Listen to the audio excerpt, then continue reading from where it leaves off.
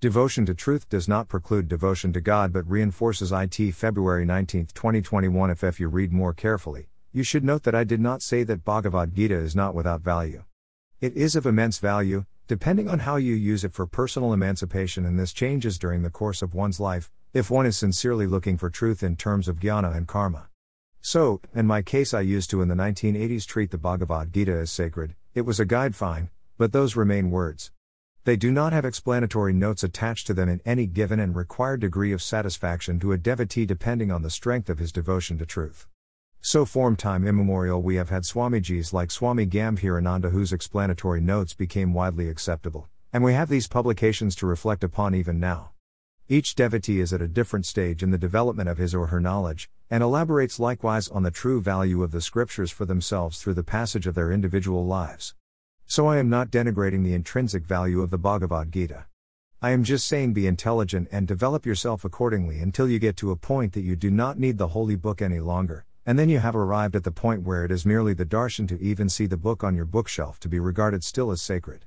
It is when one has total knowledge that this happens, when one is permanently in ananda that one has acquired the necessary knowledge and wisdom, having fixed one's mind over the long period since one's awakening to seek better means of acquiring truth and wisdom than just from reading the Shastras.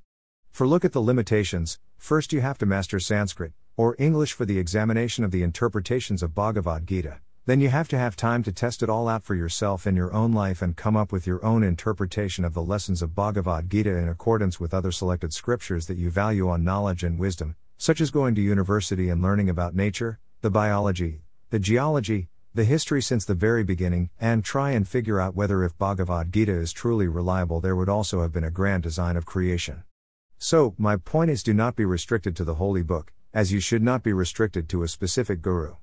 When you do all this in a sincere and unrelenting search for the truth, fearless of the consequences and simultaneously living in the jungle of nature with opposition from vested interests whose paths you come to cross. As Rita Gupta knows by now, I also get darshan now from selected film songs and their lyrics from our beloved India as these.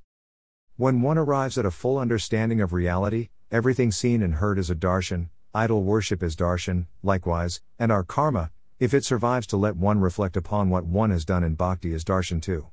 Call me mad, but that is what devotion to God brings one to in my experience of the ananda of being free, in liberty, and seen that what I had contemplated, namely, that God made nature for all living beings to live freely in independence of free thought and expression to assert their truths, has come true for me. Dharma is that pursuit of truth nonchalantly, spontaneously and unpremeditatedly, and surrender to God through truth-based karma that proves that He is Duniya ke Rakhwale. http://vishistadvaitavedanta.bravesites.com/